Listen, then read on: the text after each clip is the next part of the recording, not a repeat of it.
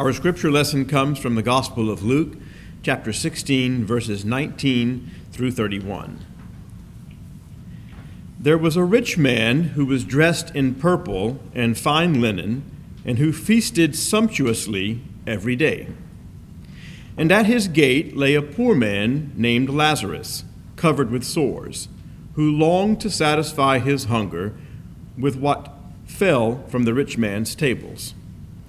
Even the dogs would come and lick his sores. The poor man died and was carried away by the angels to be with Abraham. The rich man also died and was buried. In Hades, where he was being tormented, he lifted up his eyes and saw Abraham far away with Lazarus by his side. He called out, "Father, Abraham, have mercy on me, and send Lazarus to dip the tip of his finger in water and cool my tongue, for I am in agony in these flames." But Abraham said, "Child, remember that during your lifetime you received your good things, and Lazarus in like manner evil things. But now he is comforted here, and you are in agony. Besides all of this, between you and us a great chasm has been fixed, so that those who might want to pass from here to you cannot do so, and no one can cross from there to us." He said, "Then I beg you, Father, to send him to my father's house, for I have 5 brothers, that he may warn them, so that they will not also come into this place of torment." Abraham replied, "They have Moses and the prophets. They should listen to them."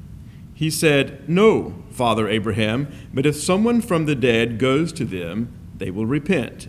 He said to him, "If they do not listen to Moses and their prophets, neither will they be convinced, even if someone rises from the dead." This is the word of God for the people of God. Thanks be to God.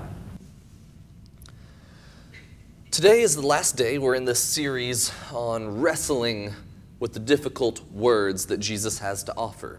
This series, Having Words with Jesus, is really about that. Feeling challenged by the words that Jesus has for us, particularly through the Gospel of Luke. And the Gospel of Luke is hands down my favorite. It's so much better than the Gospel of John. It's no comparison. I love the Gospel of Luke. But it really does present some difficult things we have to wrestle with. And last week we started talking about how many of the challenging sayings and words of Jesus have to do with money. You know, things like sell all you have and give it to the poor. That's really difficult to hear. That's not something I feel like I would really want to do were it not for Christ. Today, we're going to look at how the other challenging words of Jesus are pointed at religious people. Those were really the 2 things that Jesus had a lot to say about: money and religious people. And more specifically today, we'll be unpacking their overlap. So last week, we talked about why Jesus does speak so often about money, because it's a significant factor in how we exist in the world. But today, I want to ask, why do you think Jesus is so direct and confrontational with people who do have money, like a lot of money too? Why is Jesus so direct and confrontational with them?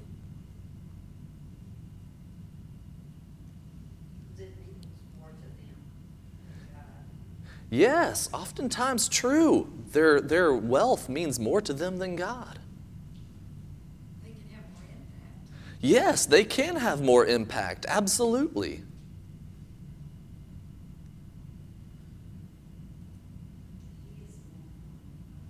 What's that? Yes, because God is more important than money, and Jesus needs to drive that message home for the people. For me, I see this as being so significant because, in the words of Uncle Ben from the Spider-Man comics, with great power comes great responsibility. when you have the ability to influence the lives of others, there's a great amount of responsibility that comes with that. And money is a source of power in our world. But, you know, we have this notion that money is the root of all evil, which is wrong, by the way. That's not what Scripture teaches us. It's that the love of money is the root of all evil. Money is neutral. It's a tool, a resource. It's something that can be used to build up or something that can be used to tear down. It's the intention of the person with it that makes it what it is. And so that's why it's so significant for Jesus to approach people who have money. But there's one other thing we have to turn our attention to today, and that's the religious people. You see, if we don't look at this passage in context, which we always should, we should always put the Scripture in context, not just rip it out there and use it to back up our points. But if we look in context, we see that the words of our lesson today, Luke 16, 19 through 31, which Will so eloquently read for us today, come right on the heels of Jesus subduing the Pharisees. The Pharisees. You see, last week we started with the first part of chapter 16 and started to unpack how Jesus was talking about money. And right after this, we have these words. This is verses 14 and 15. The Pharisees, who were lovers of money, yes, heard all of this and they ridiculed him, Jesus. So he said to them, "You are those who justify yourselves in the sight of others, but God knows your hearts. For what is prized by humans is an abomination in the sight of God." This sets the context for our passage today. Jesus is talking to the Pharisees, who are the religious elite. These are the people who, they know the Tanakh, what we consider our Old Testament. They know it backwards and forwards and upside down. They can quote Scripture at you like this. They know the law to the letter. They know this holy text. They are the people who are meant to be the examples of faith in the community. And yet they end up being the ones that Jesus challenges more than anybody else. They end up being the people that Jesus presents these kind of challenging words to, the religious people. And so I want to ask you one more question. Why do you think it is that Jesus most frequently challenges the religious people?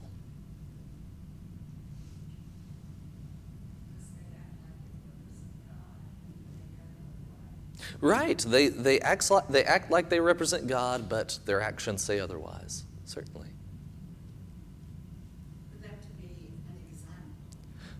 Yes, for them to be an example, absolutely. Israel was a chosen people for a purpose, chosen to be an example to all other nations about what it looks like for a whole people group to follow God. Yes. And then there's something even more basic in all of this. They're supposed to know. They're supposed to know the good way to live. These are the people, like I said, who know the Scripture backwards and forwards and upside down. They know the letter of the law. They know exactly what's in there and how they're supposed to behave, how they're supposed to live their lives, and they're not doing it. Very clearly, Luke points out the Pharisees are lovers of money. And how many times do we have in Scripture the caution against that? These are the people who they not only need to know based on their training, but they do know passages like Deuteronomy 16, verse 17. Every person shall give as they are able, according to the blessing of the Lord your God that He has given you. Every person should give, right? Yes.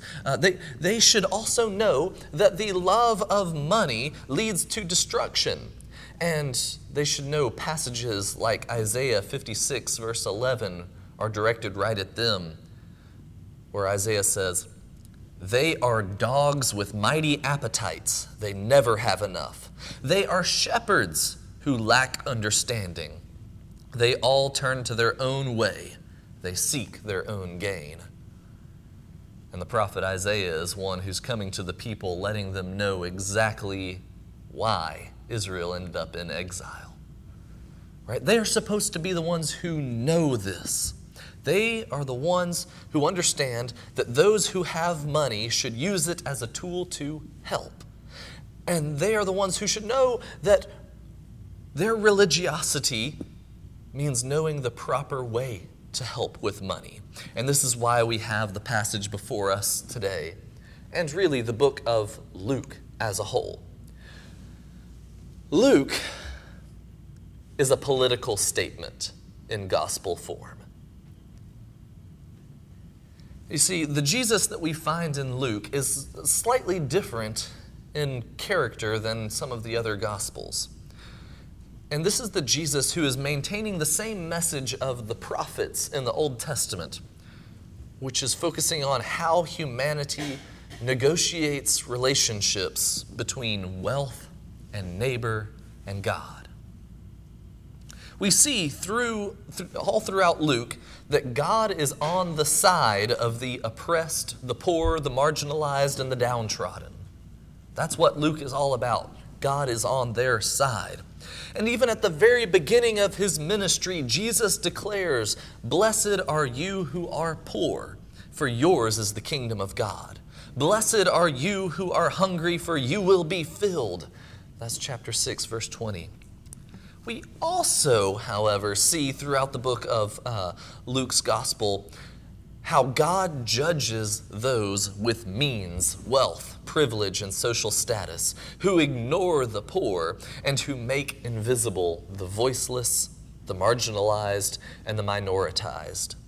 Just after the words of Jesus blessing the poor, Jesus then exclaims, "But woe to you who are rich, for you have received your consolation. Woe to you who are full now, for you will be hungry." That's 6:24. Yes, the Jesus we worship is the one who challenges the status quo of our very economy. And so, I have to say this because this is the reality of the Jesus we see today. If you don't want the church to be political in nature, when its foundation is quite a political revolutionary, then you might need to find another Jesus. Jesus is very much into the politics of it all. And I don't mean like Democrat and Republican, not that kind of politics. Those are silly politics, worthless politics. I mean the kind that actually change societies. This is the Jesus who gives us the challenging parable we have today, one that is filled with such beautiful detail about the difference between the religious wealthy and the poor. So let's turn to our text today. We have before us two characters, right? Two characters. Who are they? The rich man and Lazarus, the poor man. Yes, we start out our text by seeing there was a rich man, and at his gate lay a poor man. We have a rich and a poor man. We're going to see a couple more of these opposites attract here. The rich man is dressed in purple and fine linens. The poor man is covered with sores. Sores so bad that even the dogs come to lick his wounds. The rich man feasts sumptuously. What a good word there. Feasts sumptuously, elegantly, extravagantly every day. The poor man longed to satisfy his hunger with what fell from the rich man's table, the crumbs. The rich man died and was buried and ended up in Hades. The poor man died and was carried away by the angels to be with Abraham. Now, here's something we need to understand. Hades is not hell. This is a Jewish understanding here that's kind of blending with some Zoroastrianism and Greek culture. Hades is not hell.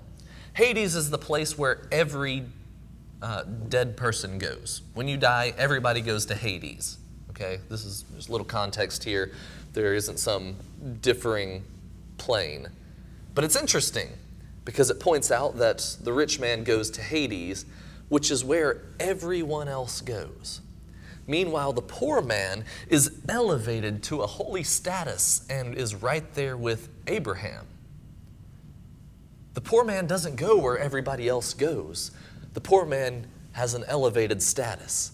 Are you starting to see the irony here? The rich man had the elevated status and was lowered to the place where every common person goes. The poor man had the low status of common people, even less than that, and was elevated to holy status. And then there's one other thing here. The rich man is unnamed, and the poor man, we know, is named Lazarus, which means God is with me. This is like the biggest slap in the face to any wealthy person in the world. Particularly considering our social context here. Your name is everything. Jewish people have always prized themselves on the significance of a name. That's why we talk so much about what their names mean. But the rich man isn't even named. Jesus lowers his significance to an unnamed average Joe. Meanwhile, the poor man is given a name, but not just any name, the name that says, God is on my side. This is the story presented before us. What a beautiful depiction we have here of these opposites interacting and Jesus driving a point home about wealth and about religiosity. Because remember, this is directed at the Pharisees. And so this rich man in Hades, seeing that there is no escape for him, after begging Abraham to allow Lazarus to dip his finger in water and come and cool his tongue, sees that that's not possible, sees that there is no hope for him. He begs Abraham to let Lazarus go to his father's house and tell his brothers about what's going on, so that they might listen to him and not end up in the same place that the rich man ends up in. To which Abraham seems to know that they won't be convinced. They won't know that that's what's going on. This is fascinating. Abraham says to him, if they do not listen to Moses and the prophets, neither will they be convinced even if someone rises from the dead. We like to think that if God just wrote in the clouds in the sky or did some crazy miracle in our lives, we would be all bought in. But it never quite works that way. That's because we need a little bit more to be convinced. Yes, a little bit more than a miracle to be convinced. Being convinced is an odd psychological phenomena because we don't like it. We don't like to be persuaded about some different opinion or perspective or way of living. That's why people get so hateful around these hot button topics, or why people get so aggressive whenever it comes to like voting season and stuff like that. Make sure you're registered to vote. And we don't like to be persuaded, particularly when things are going well for us. It takes a lot. One of my favorite stories of persuasion, of a person being convinced that they were wrong, comes from the dramatically underrated Disney movie, The Emperor's New Groove. If you have Disney Plus, go home after this and watch it. It is a spectacular piece of art. I mean, it is just phenomenal. The storyline, the humor, it's up there, like right below Lion King for me whenever it comes to significant cinematic experiences. The Emperor's New Groove, for those of you who haven't seen it, and I'll try not to spoil everything about it because you have to watch it. The Emperor's New Groove is about an emperor named Cusco who rules over all the known world of I think it's like Aztec civilization somewhere in Peru. Is Peru Aztec?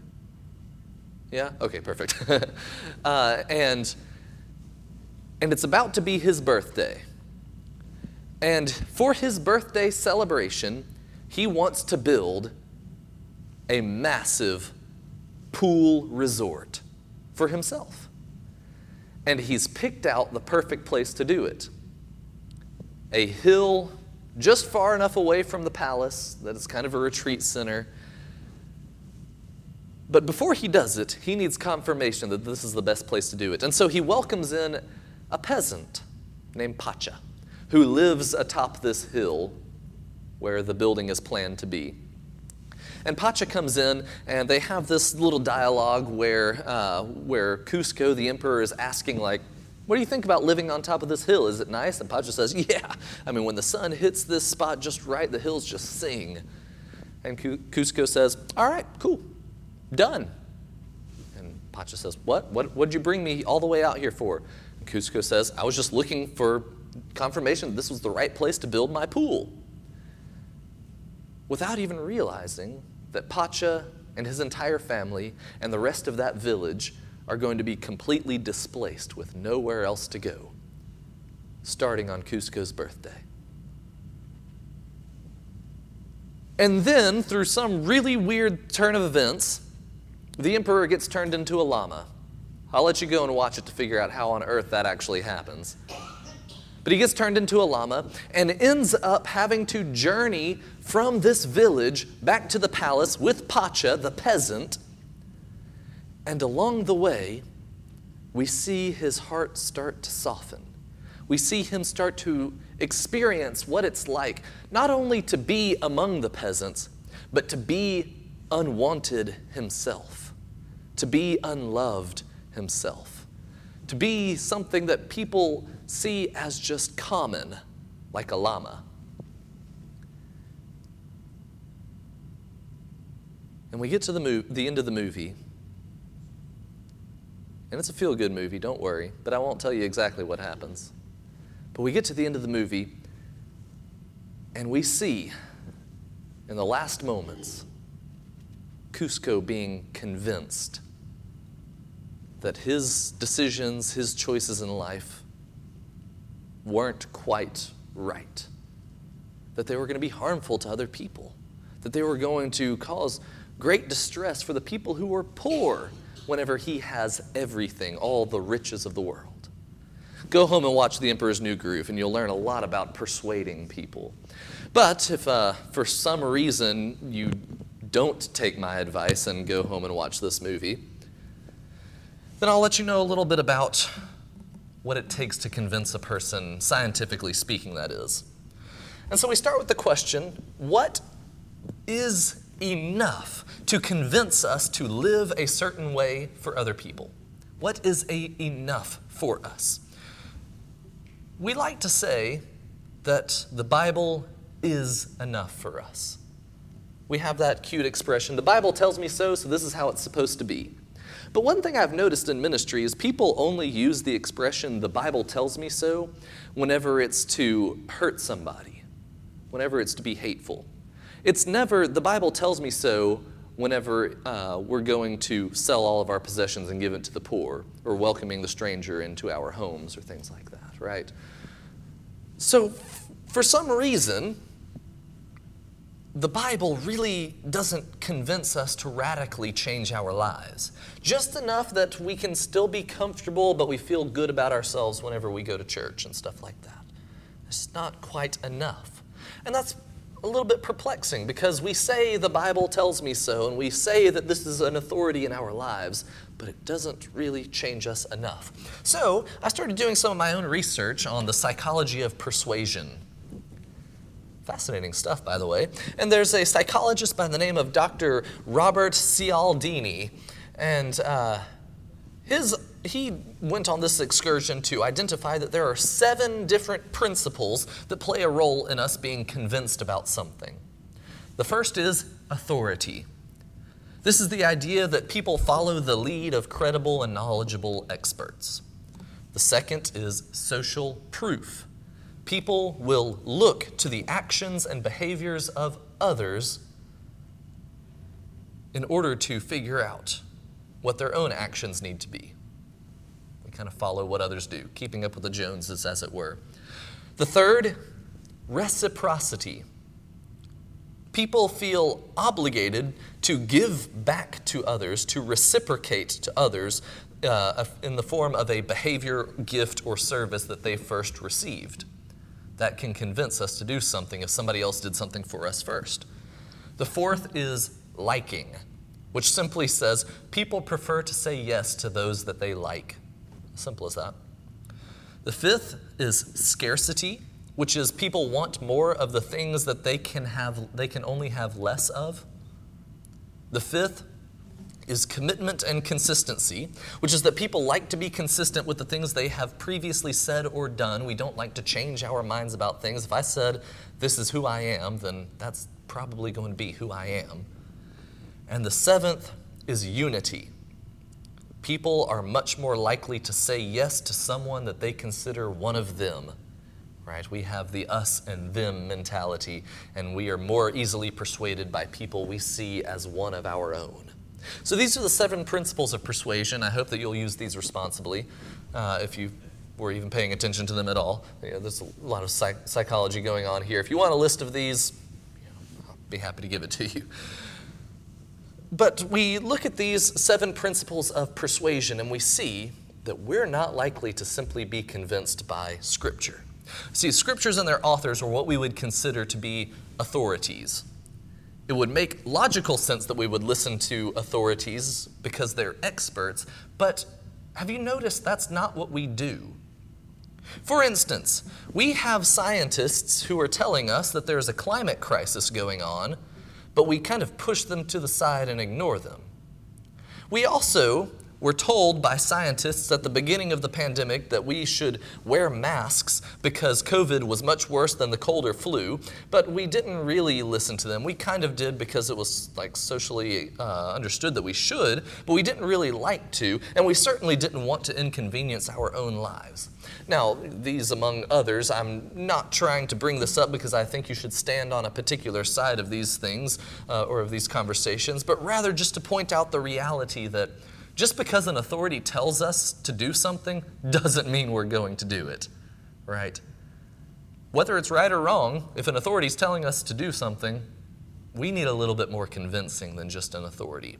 So what that's telling me is that Scripture as an authority might not be enough for us to be convinced. And I find it particularly interesting that Abraham tells the rich man that if his brothers don't listen to the authority of Moses and the prophets, then they won't be convinced by someone rising from the dead. But I see that this is because of the other 6 principles of persuasion. We have many other things that influence the way we live our lives. Take the rich man, for example. The rich man did not care for Lazarus because he did not have the social proof of others doing it. He wasn't seeing people like him going around helping the poor. He was seeing people with wealth like him going around and buying luxurious mansions and stuff like that. Whatever you spend your stuff on in the 10th year of CE, whatever.